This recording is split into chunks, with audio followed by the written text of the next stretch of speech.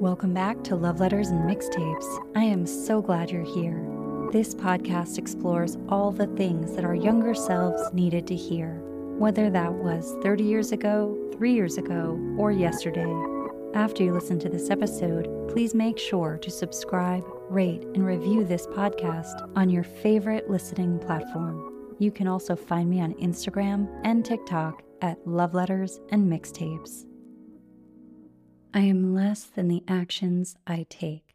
This is a phrase that I first heard in a talk given by Earl Hightower. And the phrase made such an impression on me because I think it highlights something that we often feel but don't have words for. So when I heard him say, I am less than the actions I take, what it made me think about was the lack of alignment between people's thoughts and their actions, the inconsistency in how we perceive ourselves and everyone else, and the importance of perspective in relationships, in dynamics, and how it far outweighs perception. To me, it also highlights the importance of sincerity. And I know that I am being my most sincere self when my thoughts and feelings are in alignment with my actions. Now, often when I talk about this phrase, I am less than the actions I take, people misinterpret it. And I get that because we are encouraged to always lead with bravado and optimism and patting ourselves on the back for everything we do. So when something comes up along the lines of, I am less than, it really makes us pause and check in with ourselves. Does this feel right? Does this feel correct? But the reason that phrase is so impactful is that it encourages us to look at what we are actually doing, our consistent actions, our behaviors, our choices in those moments about where we are directing our energy, our time, our efforts. Instead of spending so much time trapped in our own minds, our own heads, our own ego, constantly telling ourselves about what our intentions are versus what we actually do. Another reason that this phrase is so important is that it's an invitation to separate ourselves a little bit from these stories that we compulsively tell ourselves. And even me saying that may make you feel some type of way. You might think, I'm not telling myself a story. It's just my inner monologue. It's just me processing. It's just me thinking.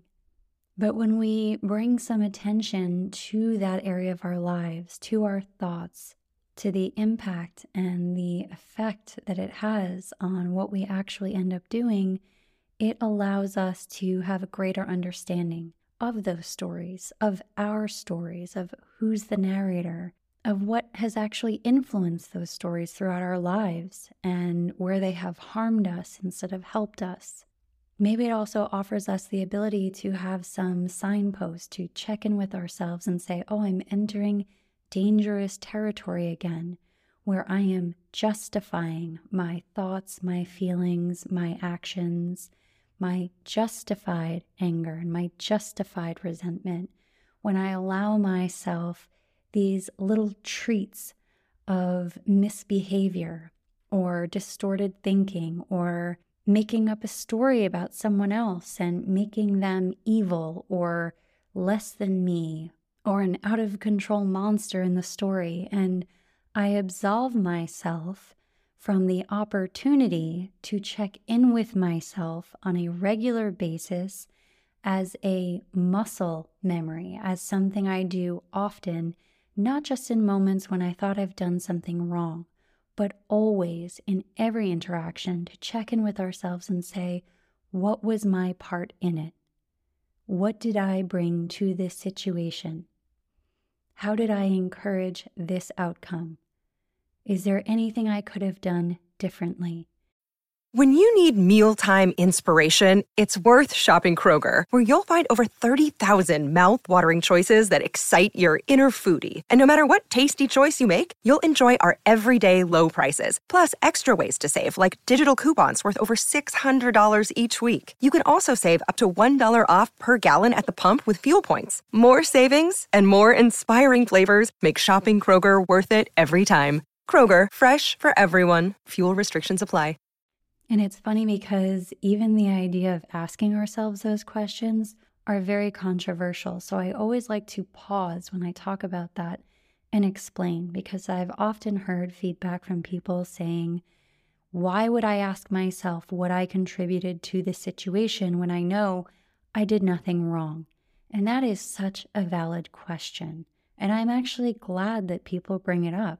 My point in saying that we get into the regular habit of asking ourselves these questions is that sometimes the answer is you did not do anything to contribute to this situation. You did not do anything to exacerbate it. But the purpose of asking ourselves these questions is to strengthen our discernment, to strengthen our ability to identify ownership over what is ours and what belongs to someone else. So if the only time I ask myself this question is moments when I think I might be guilty of something, or I think I'm completely responsible for something, I will not get into the habit of taking responsibility for my part in things, even if that part is just 1%. So how does that connect with this phrase, I am less than the actions I take? Because very often when we are assessing situations, we are checking in with how we felt in the moment, the thoughts that we had in the moment, and we are not clearly assessing what we actually said and did in the moment. So I want you to pause right now. And I want you to think about the last altercation or conflict that you had with someone. And instead of focusing on your feelings in the moment or the thoughts that were racing through your mind, I'm going to encourage you to pay attention to what you actually said and did in the moment. What was your body language? What were your words? What actions did you take? And as we do this and we begin to take an inventory of some of our greatest conflicts, and we do not descend into that space where we get caught up in our thoughts and our feelings, and we only focus on the actions that we took, it offers us a different perspective. This is not about shaming or weaponizing or punishing. It's actually about freedom, the freedom to make different decisions, to show up in a new way, to implement different emotional tools. And if we never check in with ourselves, if we never ask ourselves, is there anything I could have done differently, we will never learn. So this is one of those powerful tools in your toolkit, and it can apply in so many different situations. So I think it's really helpful, and I often hear from all of you that it's very helpful when we process this in different areas of our lives. So when I go through these examples, I tend to begin with relationships because I feel like that's the area where people find the most relatability. So let's give some examples about personal relationships and our actions. An example of this could be where someone in a couple or partnership is expressing their wants and their needs, and they're asking for something from their partner. And their partner agrees and says, yes, I will absolutely do that. But when it comes down to the moment when they are asked to implement some type of change in their behavior or their response, they don't. And then there's this strange resentment that comes up in both parties, right? So the person who asked for the changed behavior feels a little resentful because you told me you would do this thing, and now in the moment you're not. And the person who said that they would change feels resentful as well because here they have been caught. They made the emotional commitment. See, didn't I say I would do it?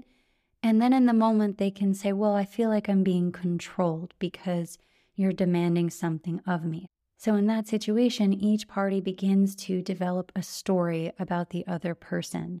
And it gets really confusing. I mean, we're flawed human beings. Our minds take over when our bodies could probably just do the footwork. But our minds are telling us, oh, you're controlling me. You're ordering me around. You're nagging me. I'm just going to take some of this time real estate or energetic real estate back, and I'm not going to do the thing when you ask me to do it. And in that situation, I would ask that person, are you currently less than the actions you take? Because in your mind, you're saying, well, I agreed to all these things. I'm such a good partner. I said I would make these changes. But what happens in the moment? This can happen in work environments as well. I think very often we are seeing big corporations, small corporations, nonprofit organizations, governments talking about diversity, equity, and inclusion. We're talking about gender bias. We're talking about discrimination. All of these things that when they come up, they instantly make us feel like I am a good person or I am a bad person. And it absolves us from the actual footwork in the actual moments when we are called to show up and put action behind our words. So it's very easy to say, of course, I don't agree with gender bias and discrimination in the workplace. I think most of us would agree with that. But what does it look like when it actually happens? Have you ever actually been in a situation where you had to step into a conflict or make a change and you have been overwhelmed by the fear, the insecurity, the discomfort, the unknown consequences of actually doing something in that situation? And what it makes me think about is our principles. So often we align with our principles, this idea of who we would be in conflict, of who we would be in a moment of discrimination and of bias and racism and prejudice, how we would show up. We have this image of ourselves. But the reality is, our principles aren't principles if they haven't cost us anything.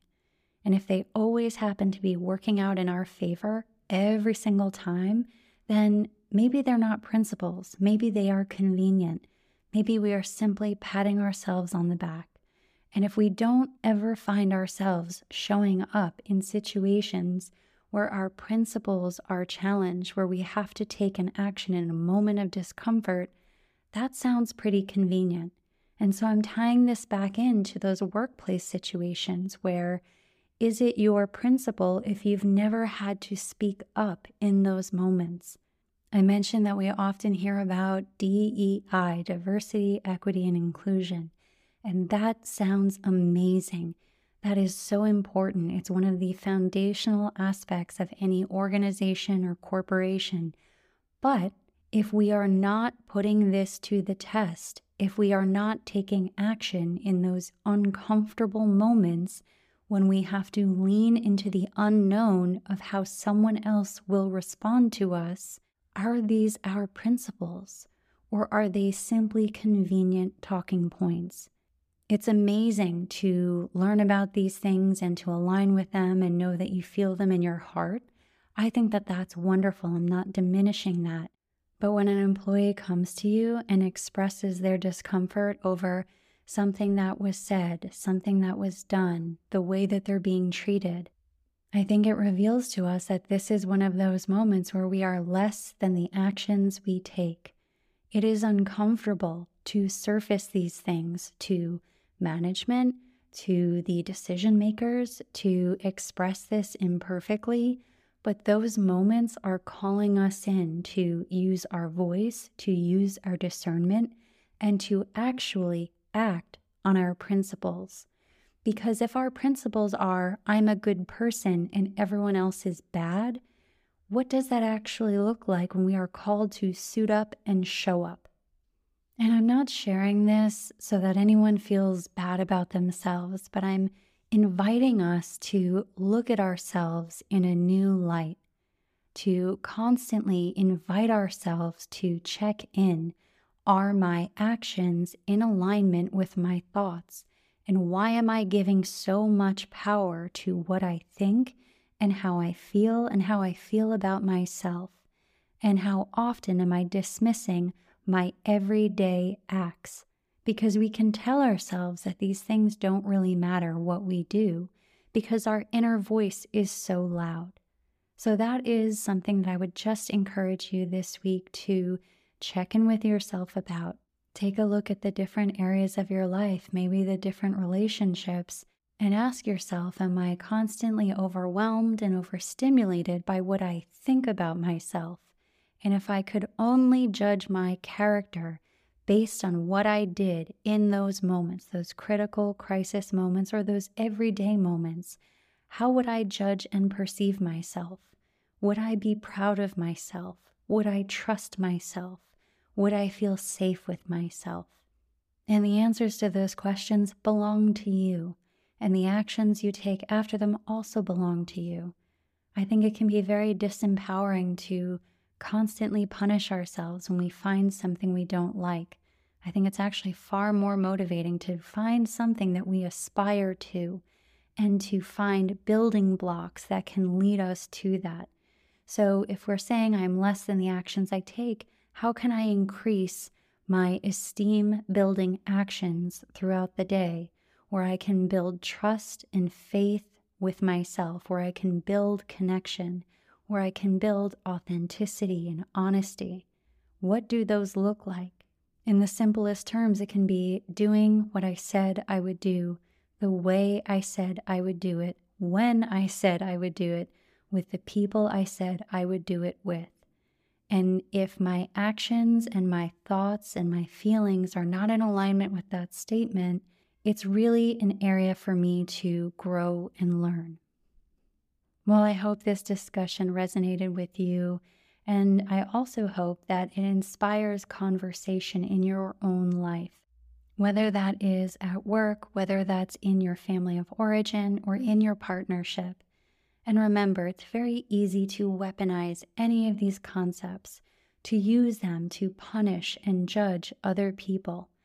But I think the far more intelligent and elegant way of using these is to make those changes within ourselves and to inspire change by attraction, not promotion, by living the way we said we would live and doing so consistently.